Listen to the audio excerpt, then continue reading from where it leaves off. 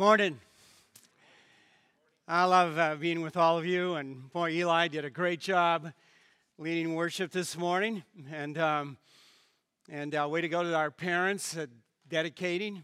I love every time I hear that. Then they describe those little children, the next generation, and I go like, well, what generation am I? I mean, that's really getting like I'm getting pretty removed from the next.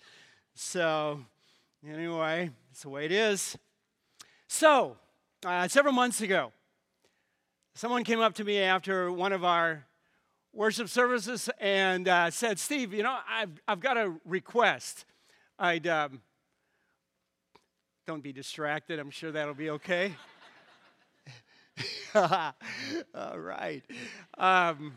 Y'all with me? All right. So I'm distracted. No, I'm joking. I'm not. So they said, I've got a request. It said, knowing that next year will be your last year as Brookside's lead pastor, they said, it'd be really nice if at the end of next year, hi, Eli. How's it going? Yeah, good to see you. Okay, I'll keep talking. Yeah, that's right. So they said it'd be really great at the end of next year, if you would take and create a set of sermons where you would talk about, and looking back over what next year will be 40 years for me, 35 here at Brookside and 5 years in Wisconsin before coming here. It'd be really nice, they said, if you would do a set of sermons where you would talk about what you've learned over 40 years. It's really most important for us to be able to understand as followers of Jesus Christ. This you must do kind of set of sermons. I thought about that, and that conversation really got my attention, and I thought about it, and I started asking questions of myself, like, what would that set of sermons look like? What are the top things that I would want to talk about that I would say are must-dos for those of us who want to maximize the life that God created us to live and really maximize everything that we can do as followers of Jesus Christ? So that led me at the very beginning of here, and I'm going to do more than just today. It led me to begin planning two things. One, what I'm going to do this morning, and that's to begin the first of 4 sermons out of the Old Testament book of Daniel. And I'm doing 4 because they deal with a specific topic. And I'll unwrap that for us this morning. And the second is to do something that some of you know that I really had started talking about this maybe a couple of years ago and have been debating it in my mind whether or not to do. And really, the question, that request that was made of me settled in my mind. And that is to lead us as a church next year in as many of us as I can convince to do this, to read through the Bible in 2016. I just think that'd be a wonderful thing for us to do as a church family.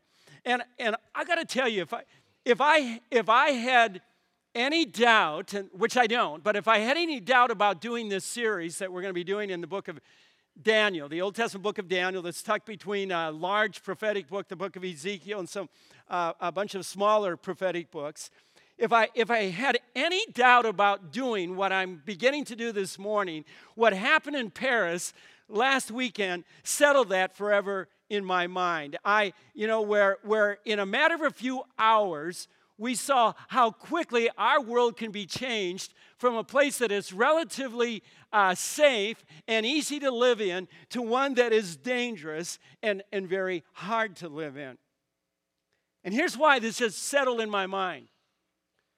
Because I know that, and I don't know where I'm going to place all of these in terms of like what's the most important, but I know way up there, one of the things that is very important for us as followers of Jesus Christ is that we're prepared for hard times. And I know now that hard times are here. We're not isolated anymore as a nation. The rest of the world, where people are already experiencing those hard times, that's now come to America. That is our present reality. That's what our future is going to be. And so I know that it is very critical, very important for me to do everything I can to convince each one of us to be prepared for the hard times that are sure to come into our lives. And some of you would say this morning, you know what, Steve? What's happening in my life right now, I'm in a hard place already, and no question about it. Some of you, whether it's for physical reason or financial or whatever, some of you right now, you are in a very hard times. And so certainly what I'm going to be talking about today and for the next 4 Sundays can be very relevant for your life in a very specific way, but I would say relevant for all of our lives because hard times are coming. Hard times are coming to America, and we would be foolish to not be prepared. Wisdom would be to be prepared for the hard times. Now, why I've chosen the book of Daniel is that I think that if there's anyone who can show us how to be prepared, it's Daniel and his 3 friends, Shadrach, Meshach, and Abednego. Because these guys, when they were very young, were ripped out of their homes, taken 1,000+ miles to the capital city of their number one enemy, the Babylonian Empire. Now, let's do a little bit of imagining, all right, to really get inside of this story. To get what it really meant for Daniel and his friends. Imagine that what happened to their nation, Judah, way back then. Imagine this happening to our nation today. Imagine America defeated by another superpower. And frankly, since 2011, this is a lot easier to understand as a possibility. And I got to say, and I'm sure you'd agree, I've heard more people in 2015 talking about this as something that could happen to America than I've ever heard in my whole life.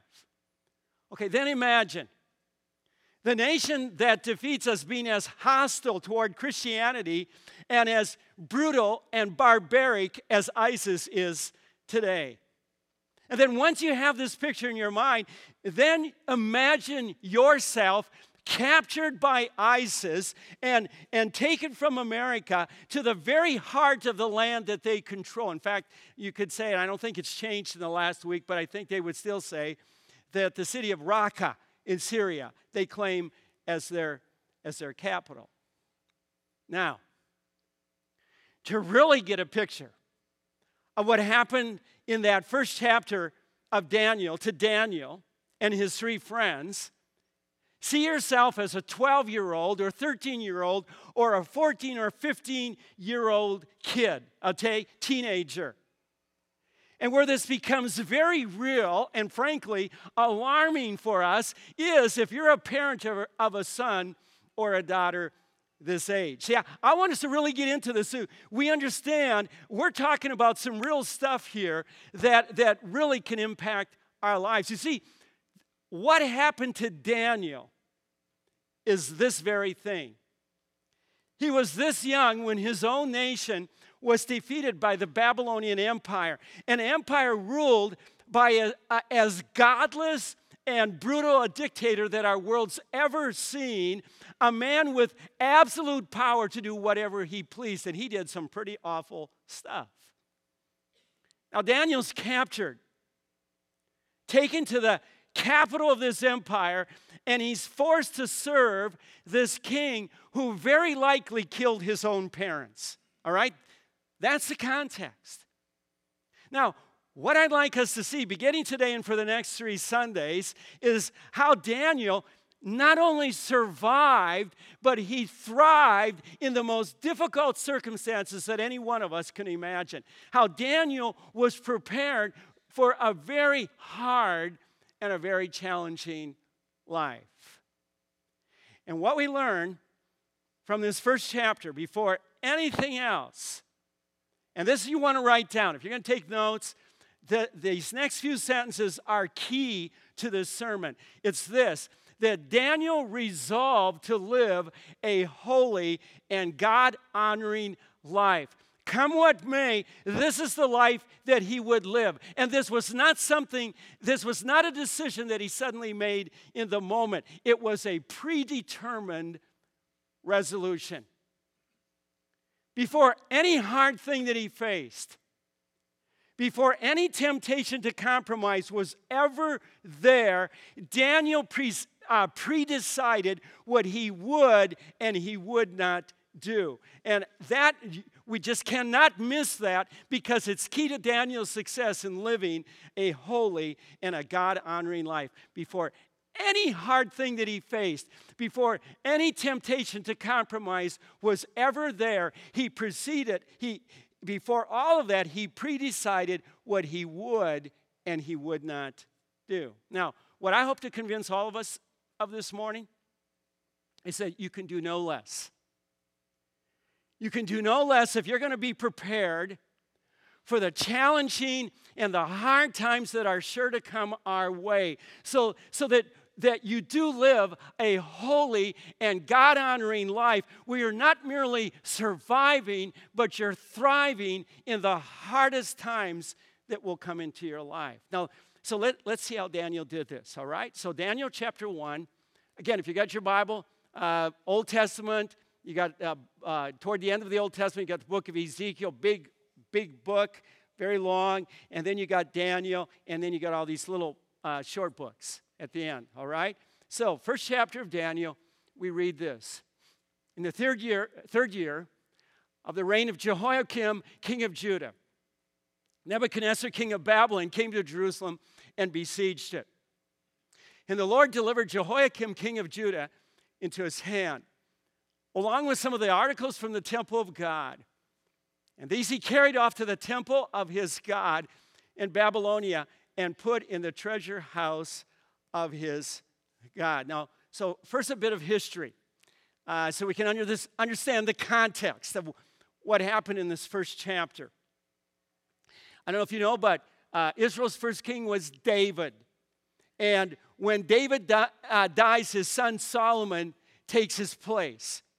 And under the reign of both David and Solomon, the nation of Israel became a very great nation. It rose to the level of superpower status in the world back then. But when Solomon died, it all came apart. The nation was split in two, Israel to the north and Judah to the south.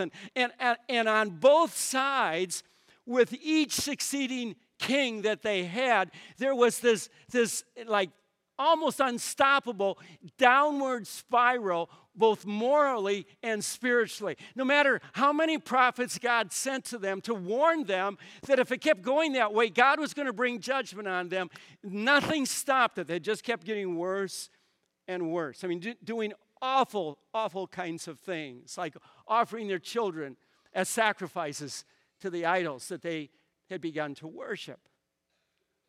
Until finally, God's judgment comes. And the superpower Assyria attacks and defeats Israel in 720 BC. And then Babylon, the whole Babylonian Empire, comes out of nowhere, defeats Assyria, becoming the world's new superpower. And then it's after that Babylon attacks Judah in 610 BC, all right? And so that's the context. And Nebuchadnezzar is the king of Babylon. And like other rulers back then, his whole strategy to prevent the nation that he conquered to rebel against them is that he would take the king away into exile to Babylon, and along with him, all the leaders, anybody that had any ability whatsoever to lead a rebellion against them. And so a whole lot of people were killed.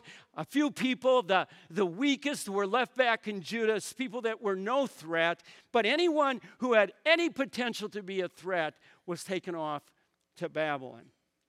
Now, included in this group were the brightest and the best of Israel's nobles. And that's where Daniel's story begins. And so we read this, all right?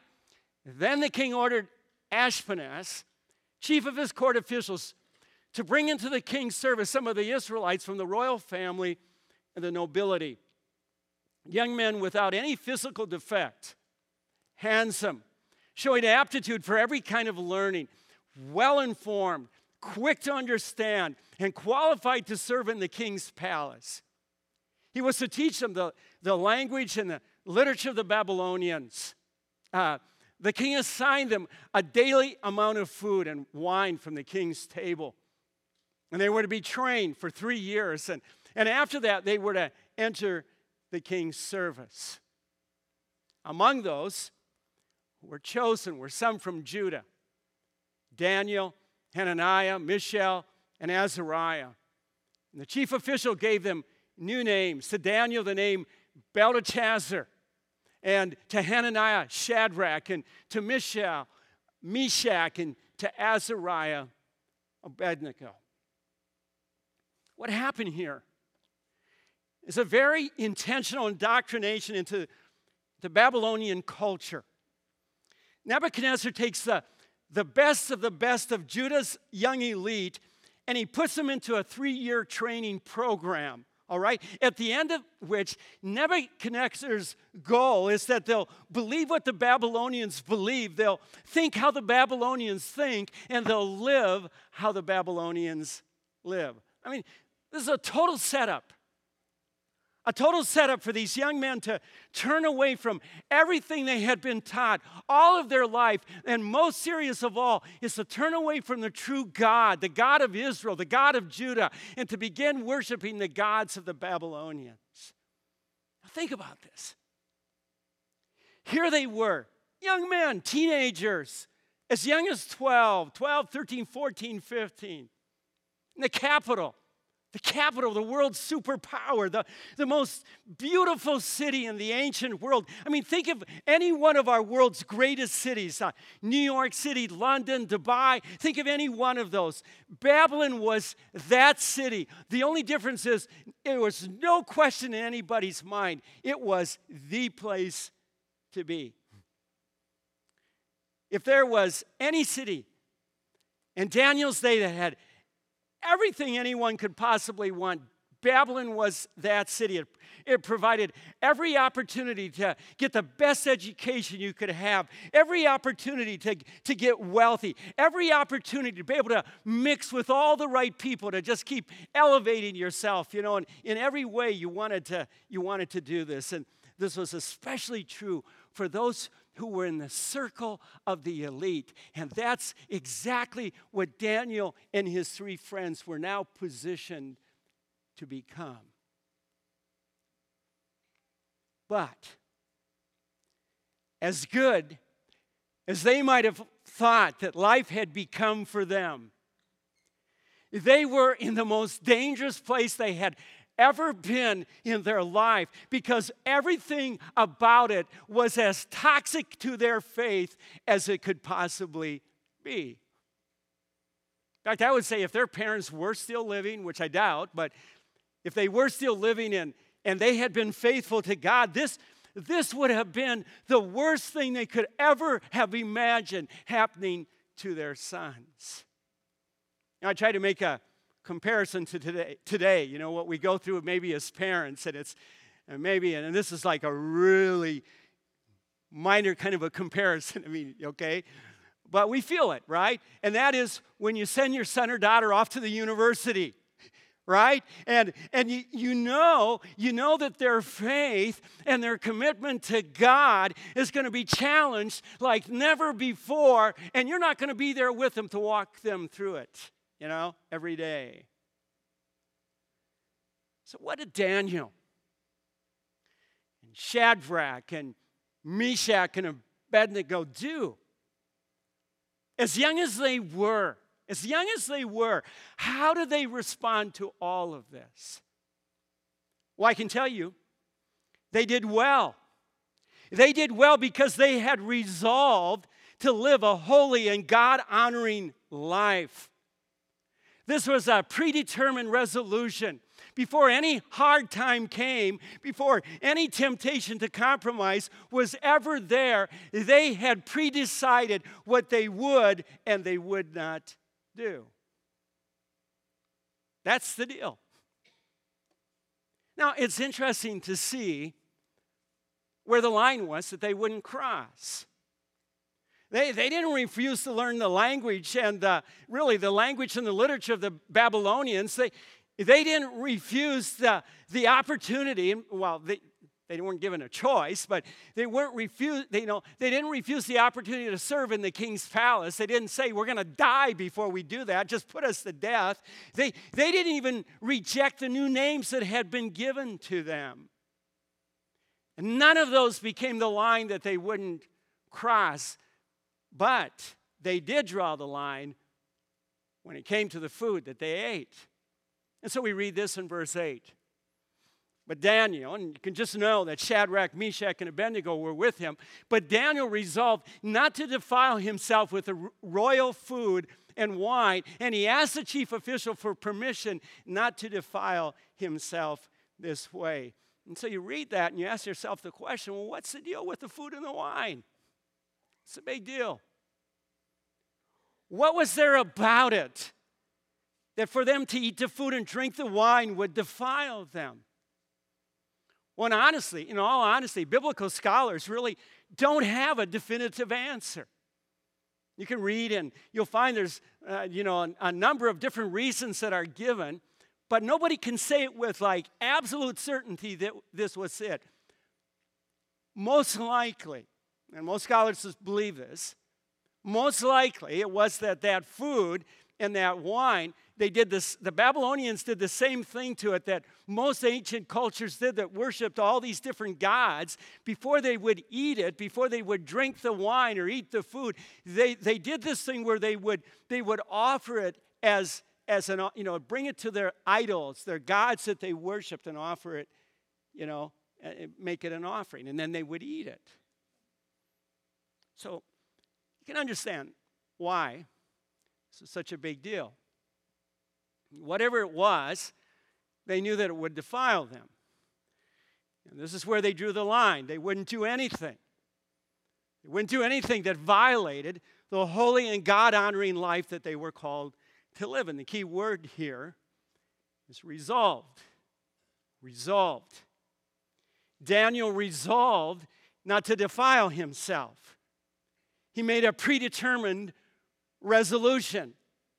And I'll say it again, before any hard thing that he faced, any hard time, before any temptation to compromise was ever there, Daniel predecided what he would and he would not do. Don't miss that. That's the big lesson today. It's the key to Daniel's success in living a holy and God-honoring life, a life that isn't merely surviving, but thriving in the hardest of circumstances.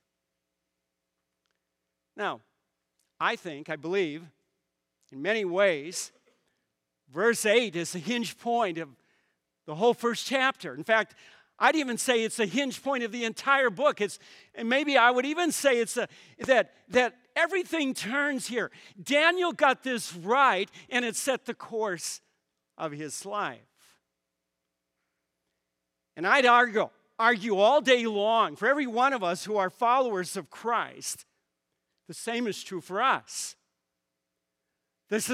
Our success in so many spiritual avenues is determined what we decide ahead of time. So, I know right now for some of you, there's some things that you need to predetermine in your heart. Because the way it is right now, you're not truly resolved to living a holy and godly life. There's stuff happening in your life that shouldn't happen because you're leaving the door open. You haven't resolved yourself not to defile yourself. It might be pornography. I mean, it's just frightening to me to read the statistics of the number of believers in Christ who pornography is a part of their life. That might be where you're at right now. You're looking at stuff you have no business to look at. Or it might be greed, or it might be gossip, or deceit, or envy. It might be intimate conversations with someone of the opposite sex, conversations that should not be happening. It might be cheating at school or cheating on your taxes.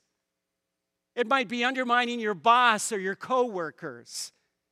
It might be sexual intimacy outside of marriage. I mean, I could just go on and give many different examples. You know what it is in your own life. It might be drugs. It might be alcohol. You know? And it goes both ways. It might be that there's things that you are not doing that you should be doing. And you need to decide right now that no matter what happens in the future, there are going to be certain things that you're always going to do. Building the right friendships into your life, the right kind of friendships. Worship every Sunday. I mean, I got to tell you, right now, for some of you, it's hit and miss. I read the data, the statistics on this and what's happening on biblical churches, Christians who are followers of Christ. Right now, we're talking about maybe it's twice a month that you're in church.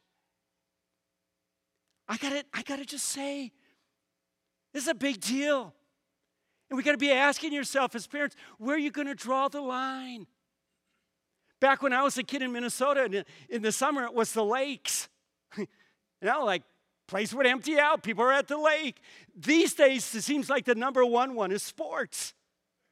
And I just got to say, parents, I mean, we're talking about building character into the lives of our children. And I asked myself the question, what if it happened that sports was year-round at what you were going to do? And it was every single Sunday. What choice would you make? Well, guess we'll go for sports. But where do you draw the line? I mean, I'm just speaking from my heart here, okay? You know, time with your wife. Time with your children, spending the time that's needed, caring for your neighbors. I mean, really becoming a part of their life and reaching out to them and loving them. I mean, how else are they going to understand the grace of God? Maybe you're the only one. And serving others. You know, getting outside of a selfish lifestyle and serving other people. You see, you need to decide no matter what happens in the future, there's some things that you will never do, and there's other things that you will always do. That's what Daniel did as a teenage boy, and he continued doing it for the rest of his life. Even though he served alongside some of the most godless leaders in our world, he never compromised his commitment to live a holy and a God-honoring life. And so what did Daniel do when he was faced with doing something that he knew he would not do? Well, first of all, he had a plan A, and when plan A didn't work, he went to plan B. Oh, and so plan A, here's what plan A was. He asked permission from the top guy under Nebuchadnezzar himself if it would be possible for them not to eat the king's food, to eat something else. This guy, as much as he liked Daniel, he said, man, I just can't do that. I can't take any chances because if you get, you get sick, you get less healthy, and you come before the king and he realizes what happens, the king he's gonna have my head. And he meant that literally. He wasn't just talking. You've all heard of hands-on management style, right? Well, Nebuchadnezzar had a heads-off management style. I mean, that's the way that guy worked. See?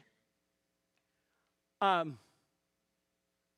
so plan A didn't work, so Daniel went to plan B. He went down to the next guy, the next level, to the guy that was guarding him. And he said, can you just give us 10 days? 10 days where we can eat vegetables and drink water. And at the end of the 10 days, if we are as healthy as everybody else or even healthier, then we can keep eating that diet. But if we're not, then I tell you what, we'll just die. That was plan C. Okay? We'll just die. It's kind of fun. There's been an unbelievable amount of ink spilled over what it was exactly in that diet. I thought it'd be kind of fun, so I Googled it. And I got to tell you, there's more than you even want to read about on what that diet was, okay? I mean, there's so many theories out there. And the truth is, it's a lot harder to know what it really was than what we might think. Because that word in our Bible, in the Old Testament, vegetables, that's actually not what that word means. It's more like seeds, okay?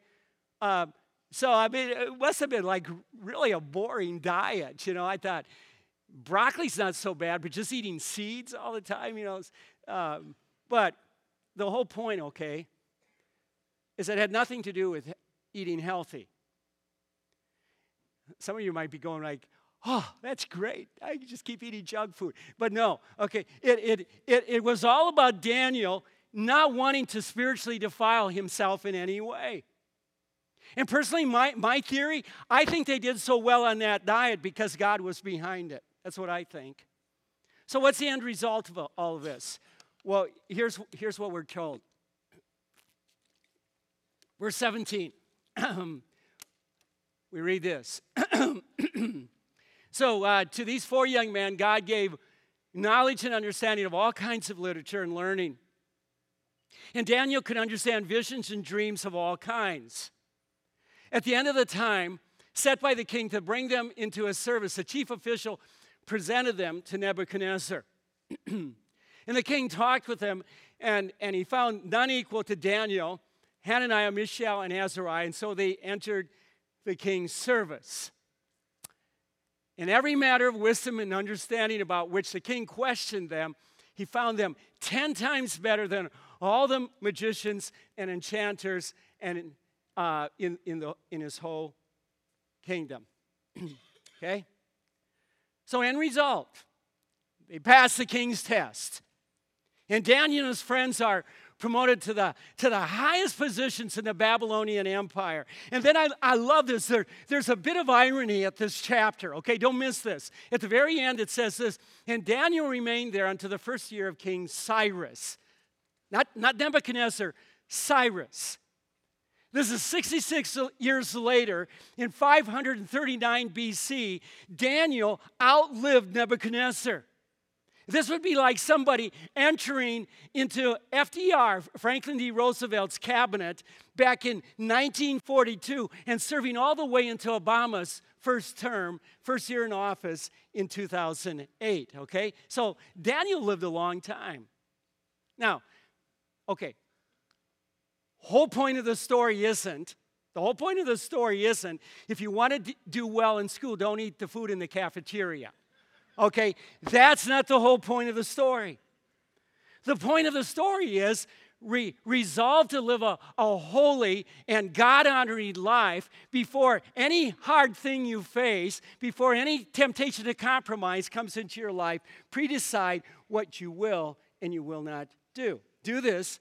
And not only will you survive, you will thrive. You will spiritually thrive in the midst of the hardest of times. So how do we do this? How do we do this? How do we resolve to live a holy and God-honoring life? So to answer this question, let's first watch this video. And I think you'll enjoy it.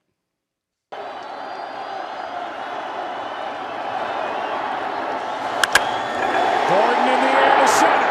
Back at the wall. This game is tied.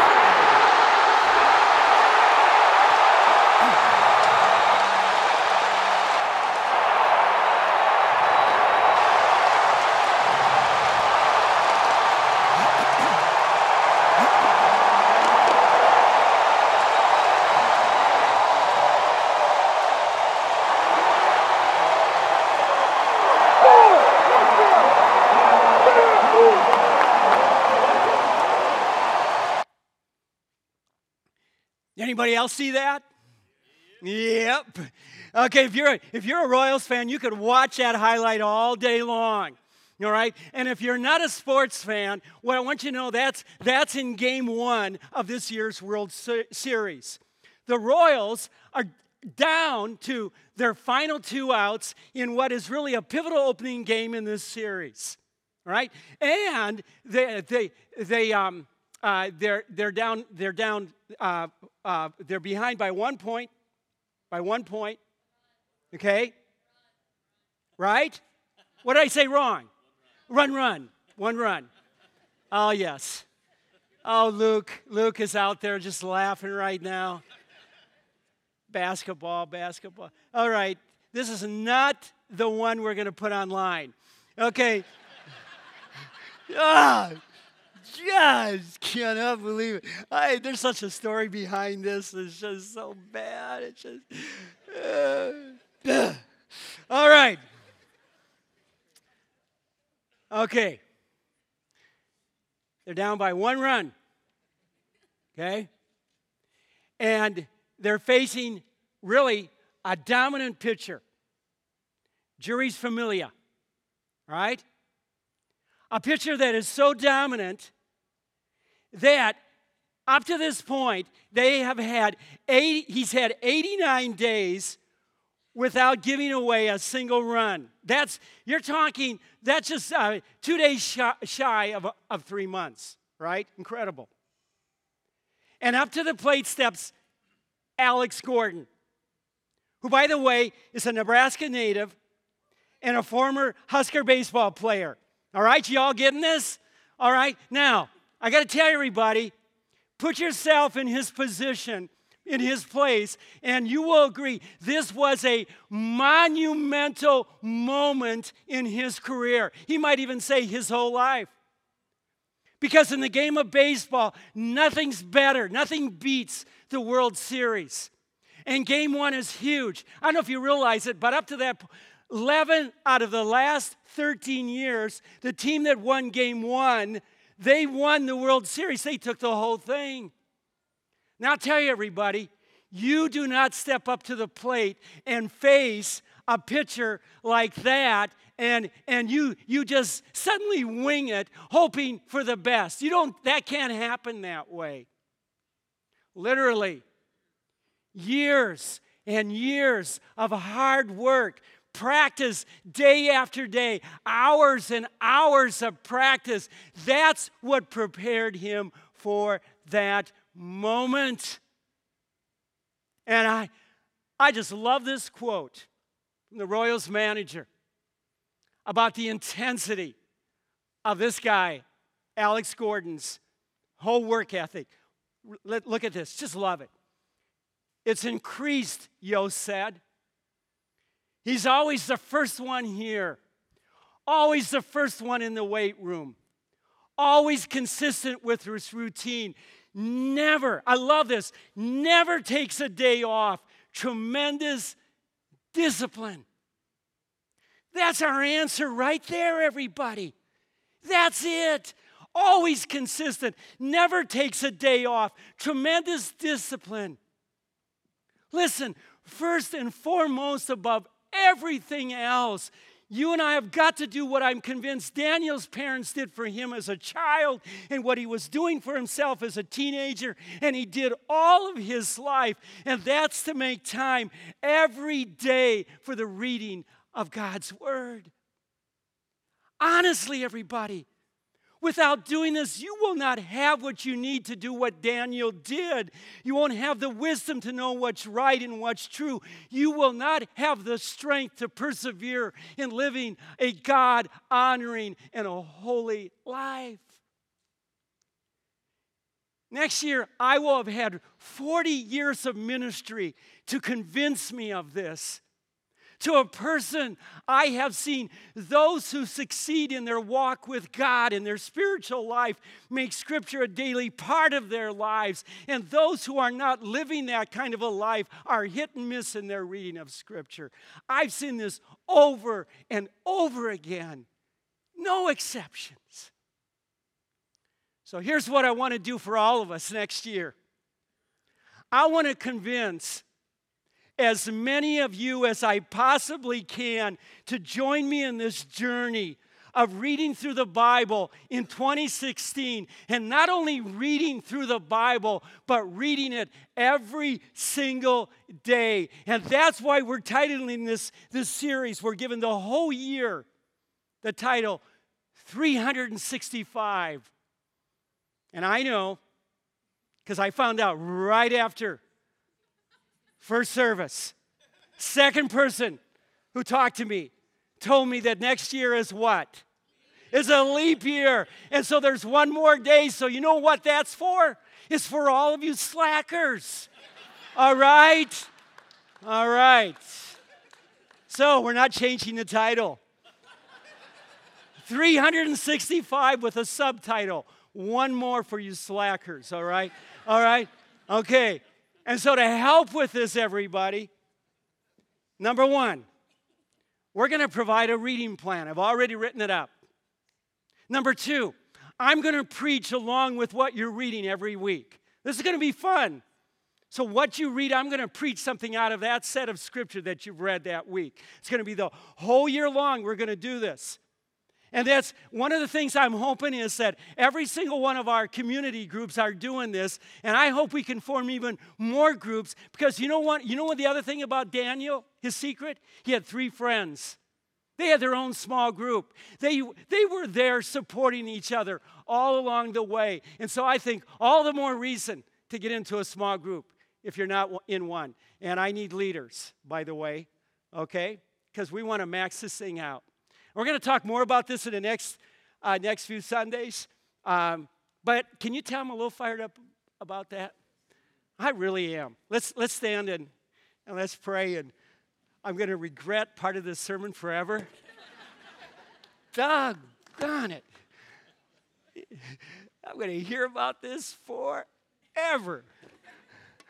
Okay. Will you pray with me? Yeah.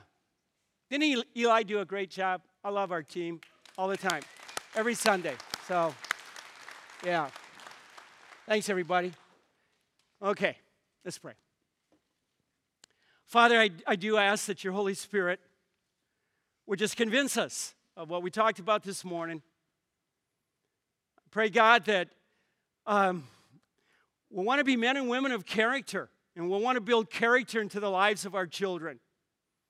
And that we'll do what it takes to do what's right, to live a godly life, a holy life, a life that honors you.